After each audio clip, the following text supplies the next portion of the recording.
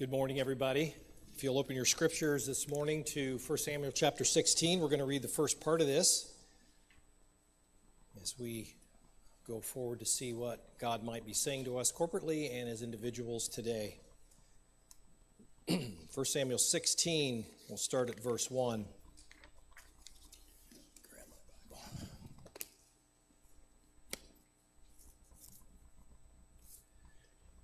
The Lord said to Samuel, "How long will you grieve over Saul, since I have rejected him from being king over Israel?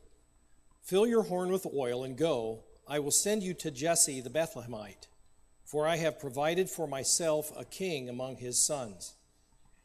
And Samuel said, "How can I go? If Saul hears it, he will kill me." And the Lord said, "Take a heifer with you and say, 'I have come to sacrifice to the Lord,' and invite Jesse to the sacrifice. And I will show you what you shall do. And you shall anoint for me him who I declare to you." Samuel did what the Lord commanded and came to Bethlehem. The elders of the city came to meet him trembling and said, "Do you come peaceably?" And he said, "Peaceably. I have come to sacrifice to the Lord. Consecrate yourselves and come with me to the sacrifice," and be consecrated. And he consecrated Jesse and his sons and invited them to the sacrifice. When they came, he looked on Eliab and thought, "Surely the Lord's anointed is before him." But the Lord said to Samuel, "Do not look on his appearance or on the height of his stature, because I have rejected him. For the Lord sees not as man sees. Man looks on the outward appearance, but the Lord looks on his heart," or on the heart. Then Jesse called Abinadab and made him pass before Samuel, and he said, "Neither has the Lord chosen this one."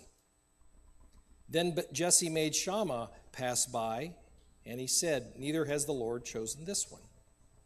And Jesse made 7 of his sons pass before Samuel, and Samuel said to Jesse, "The Lord has not chosen these." Then Samuel said to Jesse, "Are all your sons here?" And he said, "There remains yet the youngest, but behold, he's keeping the sheep." And Samuel said to Jesse, "Send and get him, for we will not sit down till he comes here." And he sent and brought him in. Now he was ruddy and beautiful, and had beautiful eyes, and was handsome. And the Lord said, "Arise, anoint him, for this is he." Then Samuel took the horn of oil and anointed him in the midst of his brothers, and the Spirit of the Lord rushed upon David from that day forward. And Samuel rose up and went to Ramah.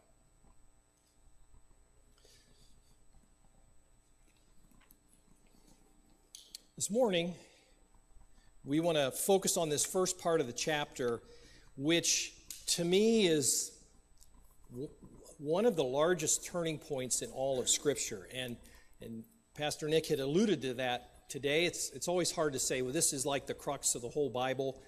But this is certainly one of 3, maybe 2 high points of the entire Scripture, as the flow of redemption really turns on what is happening here. And I don't have a nice, shiny outline for you today. I want to move through this passage really with 2 thoughts in mind. And the first is, again, that the whole of the Old Testament is preparing the way for Christ to come in the New Testament. And I like to refer to this as the flow of redemptive history. I didn't coin that, but that's really what it is. And in this passage, David is really a type of Christ to come. And you're going to see that going forward. It's not just in this passage, but I'm sure as we look at Scripture to come. But part of this is I want to back up a little bit today, because I have a real passion that God's people really embrace the Scripture for themselves and understand how important Scripture is in our lives.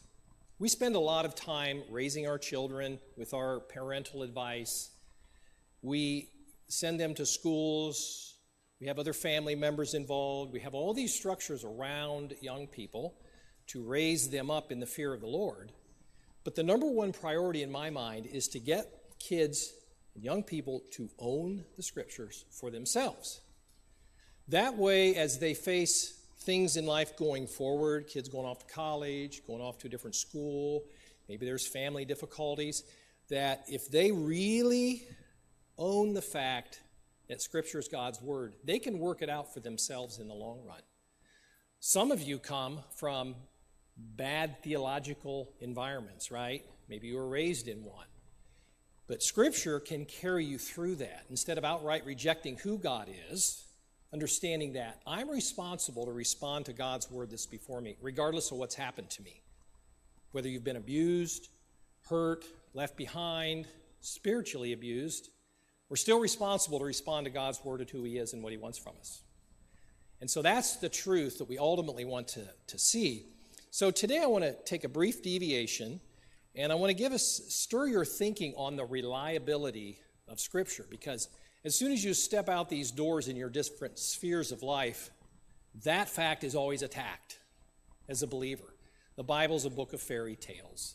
The Bible's not true. There's no evidence that the Bible is true. So let's stop and back up and take a look at that. Also, kids, if you didn't notice, I included a little word search for you today on a lot of the words that you're going to hear. But on the other side of that, we're going to go ahead and look at this here, this next slide.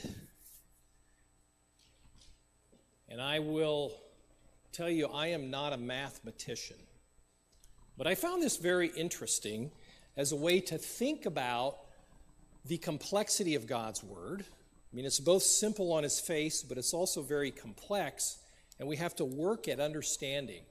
And I had seen this recently, and I thought, well, it's kind of a rough idea of how the Bible can be seen in different ways. So let's go with the non-mathematician. That's the last thing I am, okay? So if we look at the grids on the left side, if we look at it mathematically, we can see that 2 boxes times 2 boxes is 4 boxes. And then if you go 3 by 3, it's 9 boxes, and 4 by 4 and 5 by 5. Does that make sense? Right there. Pretty simple. But if we look at the same grid from this standpoint, we start with 1 box in the left-hand corner and add 3 around it, 1, 2, 3, we get 4. If we add 1 plus 1, 2, 3, and then 1, 2, 3, 4, 5, we get 9. So basically, as you move forward through this grid, mathematically, you can divide it up in 2 different ways, and you get the same outcome. And sometimes Scripture is a little bit like that. When you're looking at Scripture, we are dividing it, in a way, calculating it by the use of other Scripture. No Scripture stands alone. If you're ever told one passage proves to you something you're supposed to do in life, you might rethink that. You might be careful of that. And so I think that's kind of an interesting example. The next thing I want to show you, I couldn't put on a handout. And I came across this, maybe you've seen this. This is really, really, really fascinating. This was done by a Christian man. I want to give him his proper credit. Chris Harrison in 2007. And it kind of recently came back on the scene. What they did was they sat down and they made a list of all the Bible verses that seem to be alluded to or connect directly to other passages or other scriptures. Almost 65,000 verses in the Bible are connected somehow to somewhere else in the Bible. And so what they did was he created this timeline. Down on the bottom, these are the books of the Bible, and maybe you can see it. It's light, dark, light, dark, light, dark, and those are the books laid out in their order in the Bible, not chronologically by history. The lines that go down are the numbers of passages that they identified that are part of it. And interestingly, the one in the middle is Psalms 118, the number of passages that seem to relate. So as you look at these arcs, they made an arc from the passages that they felt were connected all through the Bible. And they made them different colors so they're a little easier to see. What I find most remarkable is at the front end, connected all the way in the back end, and vice versa. There's not a direction given, it's just they're connected somehow in the Word. And that's pretty remarkable, because we read passages like God says, I know the beginning from the end. God already knew in the beginning what he was going to do in the end. He knew what the outcome is going to be. He already knows what the outcome is going to be. And Scripture helps us to see that. So there's all these correlations in here And you can see there is a certain pattern from the Psalms or David's era, both to the beginning, from the beginning, it's alluded to, and then it's alluding to the end. It's alluding to the time of Christ. So that's pretty remarkable, and I think that's probably the biggest comeback I've ever seen to somebody that says the Bible is just an irrational pile of a bunch of scriptures that are illogical. That's pretty astounding, 65,000 verses that can be touched with each other. And so as we look at passages and things like this story, we're looking at something profound. We're not looking at something like a narrative that we can learn a moral lesson from. We always want to go beyond that. When you hear somebody teaching or preaching, all the things you listen to, if they just always arrive at a moral end, that's not good enough, ultimately. Behaving morally is a good thing, but there's something deeper at play here. And the deepness is that God is moving us through history for his purposes. And when God is beginning to work with King David, he's done what? He's shifted from what man wanted in a king and from what God wanted in a king. And subsequent to all of this will be one of the heirs of David being Christ himself. So it's a pretty phenomenal turn of events that's going on in these chapters that we see. You know, I think in life too, there's a case to be made that there is this, in a sense, a mathematical, statistical evaluation of human experience even. That things don't change a lot. You know, what is the saying? The more things change, the more they what? Stay the same. So things might change culturally, but what? The same human heart condition still exists. It might look a little different. Or more so, history changes, but it seems to repeat that which already happened before. Because the breadth of the human heart is only so wide without God. Its abilities is only so big. Our mental capacity is only so great. So we repeat mostly the same stupid that we used to do in history. But there's something to be said for how God works. And that's my higher point. Within humanity, he has created things that are dependable. We can figure a lot of them out, and we know how people are going to behave, and we know kind of what can happen. And I'll go a little bit to the side here even further and give you a couple examples that aren't having to do anything with the church, but you probably didn't know that when public officials are growing a city, when they recognize, oh, we need to, this whole new subdivision of 1,000 homes is going on the outside of our city. We need to figure out how do we service that with police, fire, water, sewer, all that. Well, there are actually sociological models that help figure that out. I can go and look and I can tell you at X point in X part of our community, we need to build another fire or police station because there's going to be about X crime or X fires or X car accidents. You go, how can that even be? How can that be? Aren't things more random than that? Well, for whatever reason, in the way God has created us, they're pretty dependable. They're pretty reliable statistics on what's going to happen when people do and live. And so we can have people talk about how different our day is today, so, socially, culturally, intellectually, knowledge-wise. But for the most part, some of those things we get more information, but it doesn't really change our hearts. And we just keep doing the same things over. And it's reliably so. A lot of times, when we were all young, we're gung-ho, right? You go to school, you get a job, you do whatever you're doing. Sometimes you feel like I can change the world, and what happens? You might be able to change the world a little bit, but you run up against the reality of the world because that factor is there. So what we have to have is the never-changing, reliable Word of God in His Scripture that we can always measure what we're doing up against. Not what I say at the end of it, not what Nick says at the end of it, but what God is revealing in His Scripture. And we can even see scripturally, or we can even see historically good things that have happened in the church. So we can find this congruency in Scripture. And even in this little passage today, I want to make a couple references in there to show congruency within the Scripture, how it harkens to the future and what God is doing, and what we can take away from it ourselves. Does that make sense? I hope that makes sense. Briefly, last week, Pastor Nick ended up in chapter 15, where Samuel was told that God was taking away Saul's kingship. And this was very grievous to Samuel, which kind of surprised me a little bit, I guess, because Samuel knew in the very beginning that this wasn't a good start. Remember, he tried to talk him out of it. And now Samuel's grieved, for who knows, Scripture's silent on that issue.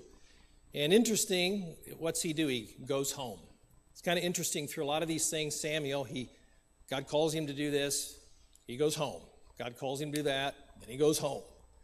And that's what he does. And so that's what leads us to opening this today.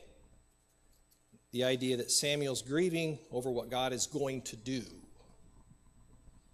So God gives Samuel the directive, and he says, "How long will you grieve over Saul, since I rejected him from being king over Israel? Fill your horn with oil and go.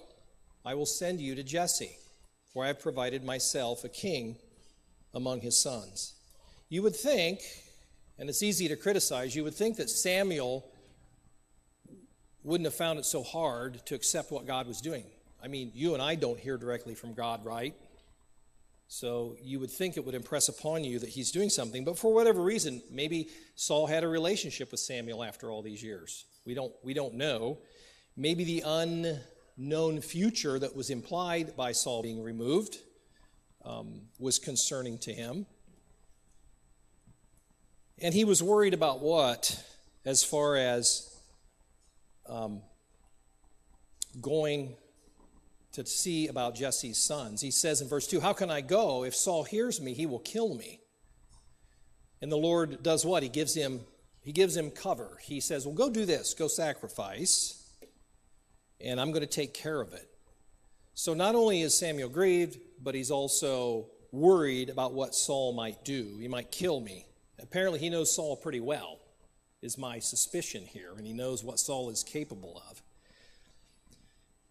Who does this response sound like to you in other biblical historical figures? As we say, things, the more they change, the more they stay the same. Maybe Jonah. Jonah got the directive, went the other way. Preach against Nineveh. Not doing that. They might maybe kill me. I don't know. Sounds like Moses, right? God says, "Go to Egypt." And he says, Who am I? Who am I to talk to Pharaoh? I can't do this task. Even Samson was directed by God in a certain fashion, and he turned and followed his heart, his evil heart. This is the kind of thing that we can do sometimes when God gives us direction. Our first response is often, "Oh, I can't do that. I don't want to do that. That's too hard. Something might happen to me." And like Jesus, he's worried about a king that might kill him. Wasn't there a king in Jesus' time that wanted to kill Jesus? It was indirect, but it was the same kind of dynamic. They were concerned about this. Something that we can take away from this part in which he says, "Invite Jesse to the sacrifice, and I'll show you what you can do." We can trust God to equip us for that he's called us to. You could make a whole sermon right on this point right here about fear, fearfulness, preventing us from walking in the things of the Lord we know we should. We're fearful because we don't believe we have the abilities, we don't have the time, we don't have the gifting, or you're fearful because of maybe past failures you've had. And I find over time this is kind of a secret thing in some people's hearts, in Christians' hearts, that's hard to get out. Say, "Oh, we know we can come to Christ, he can forgive me for my sin, but my struggle with sin disqualifies me from doing ministry and reaching out to people." And I think that's happened in several people's lives I've known over time as Christians. there's always this, I don't understand why they can't take the next step forward in their life of maturity and especially ministry. Because God's obviously been gracious, they're faithful, they're doing things the way they should. And if you dig down, sometimes it's, well, because of the sin that's been in my life, I can't do these things. And that's fearfulness. And that's a reason that people use to turn their back on the call of God may have on them. And I encourage you, if that's true for you, don't believe that lie. Now, if you're struggling with some deep sin, we do have to deal with that, right? But because it's in the rearview mirror, does not necessarily disqualify you from what God is doing. And we don't have to worry about that and be full of fear and trepidation. Because if God calls us to do it, then we're going to do it. Because we feel strongly we're called to do it. Even if people are naysayers. I've had a few naysayers in my life. People who are Christians who tell me, you really shouldn't walk that direction. I just don't see it for you. I walk that direction anyway. Not out of some kind of rebellion or I'm going to show you, but because my understanding of what God was calling me to was stronger than pressure people could exert upon me, because that's where I had come in my walk. And I know if it weren't for trusting in the validity of Scripture and seeking it deeper when I was confused, I wouldn't be here today. And if you know me well enough, probably every time I'm done here, after a Sunday morning standing up before, I feel like, what am I doing? Why am I up here? You know? I'm inadequate for the job, but God calls us to do it, and we're obedient to do it, and we leave the results with Him. And it's really that simple. And I encourage you not to let your fear hold you back. Not for some crazy thing where someone walks up to you and says, hey, I see you doing this crazy thing that doesn't fit with your personality, your calling, your desires. That's not what I'm talking about. We all know that call. In verse 4, very interesting reaction from the elders. They were fearful. Why do you suppose they were fearful? So quite the comeuppance for them, right? Because they were all cheering on this Saul thing in the beginning, right? We want a king. They drove that bandwagon pretty good. And so they knew who Samuel was. Samuel had been around a long time by now. Samuel had a lot of authority, and they knew he was God's prophet to them. And so they were likely fearful of what God was going to do to them through Samuel. And they knew that there was a problem here. And Samuel, instead of saying, see, I told you so, right? I told you so, because he was just as grieved probably as they were. He said, yes, I come peacefully, and I've come to sacrifice to the Lord. Go consecrate yourselves, because we're going to have a sacrifice. So he's walking in obedience to the fearfulness of what the elders were expressing again. So as we move forward, what happens? We see the story most of us know. Jesse brings his sons, all but David, and one by one, they march through the sons. And even Samuel in the beginning is doing what? He's like, well, he looks like a good candidate, going on the outward opinion of what he thought.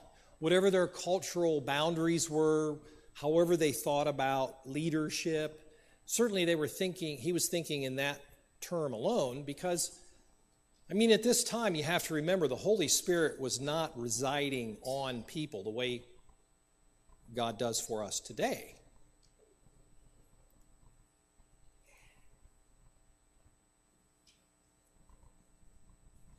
After the 7 sons passed, and God says, none of these, finally Samuel begins to realize, there's something going on here.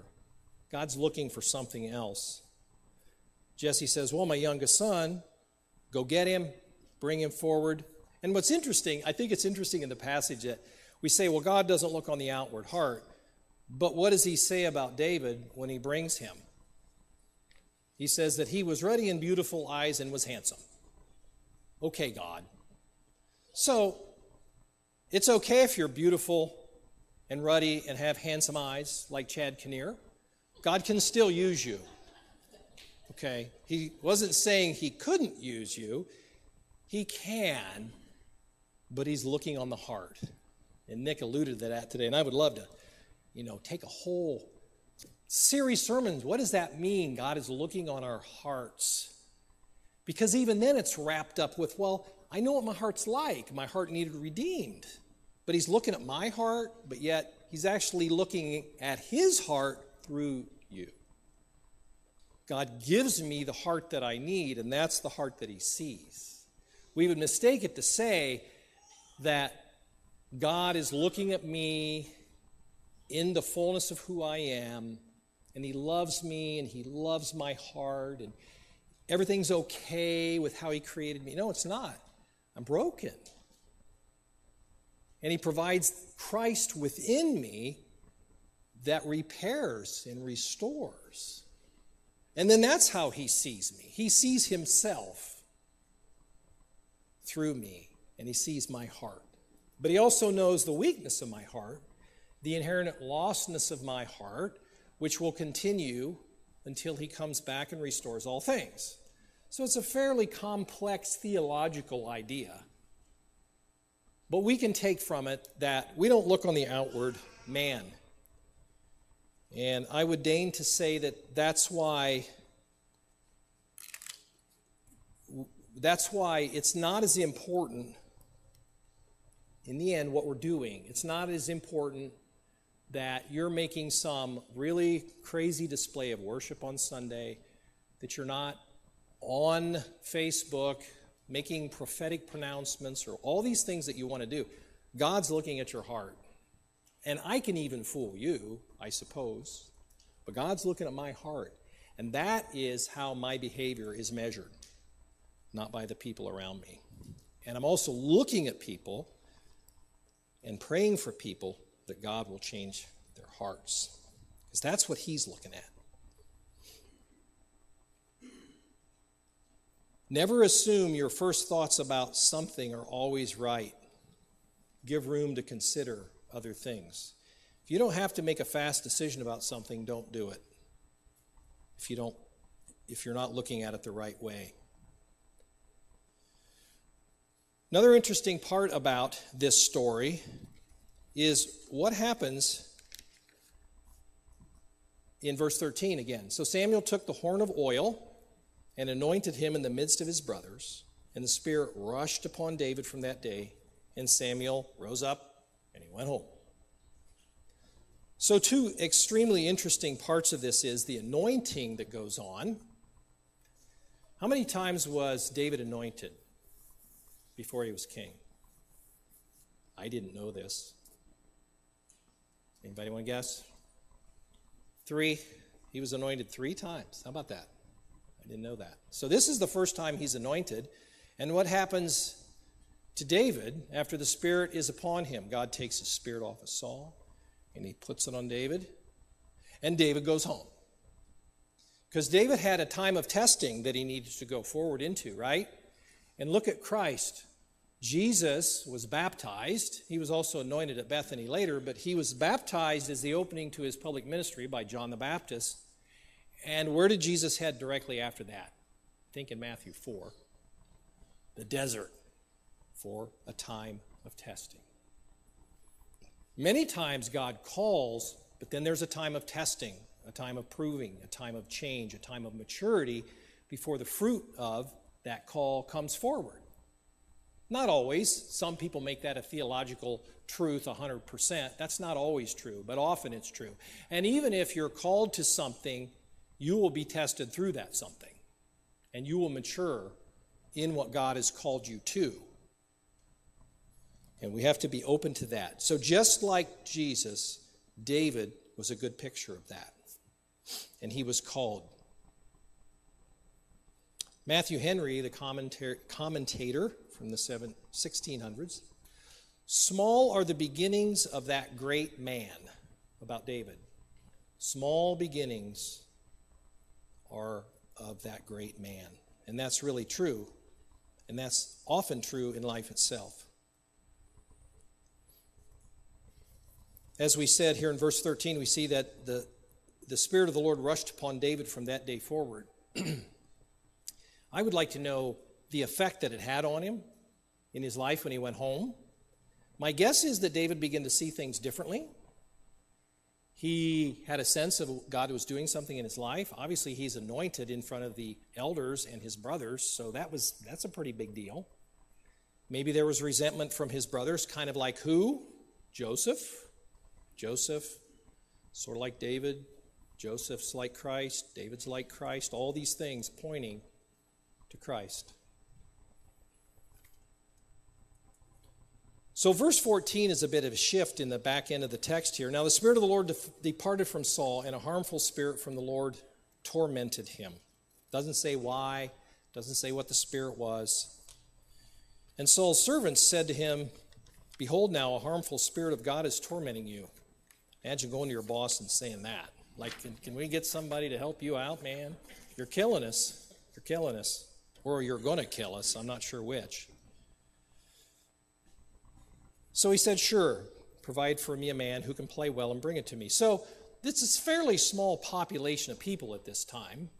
And so people kind of knew people. And that's what happened here. So dramatically, then David is brought into the court of the king. Amazing, huh? God's plan is coming together. He's using a previous king, a king who is still king, but the spirit is gone from him. And he's tormented. And lo and behold, David comes in to the court of the king to play for Saul. And you think, did not Saul know who this was? We don't know. It's not obvious at this point. And so David comes in, and the Spirit is on him. So back in verse 13, we see that the Spirit rushes on David. And at that time, the Holy Spirit was only given to certain people in the Old Testament economy, if we can say it that way. This word anoint, that David had undergone an anointing, means to designate as set apart. God's power is bestowed upon David, and he is set apart for the work of God. I think sometimes we think of this being set apart for the work of God as a Christian as some like special thing. It can be. I'm going to be a missionary. I'm going to be a pastor. I'm going to do whatever. But no, that's true for all of us. When the Holy Spirit comes upon us, when it rushes upon us at our time of conversion, we are being set apart to be called by God equally. None more called than others. We're all called the same.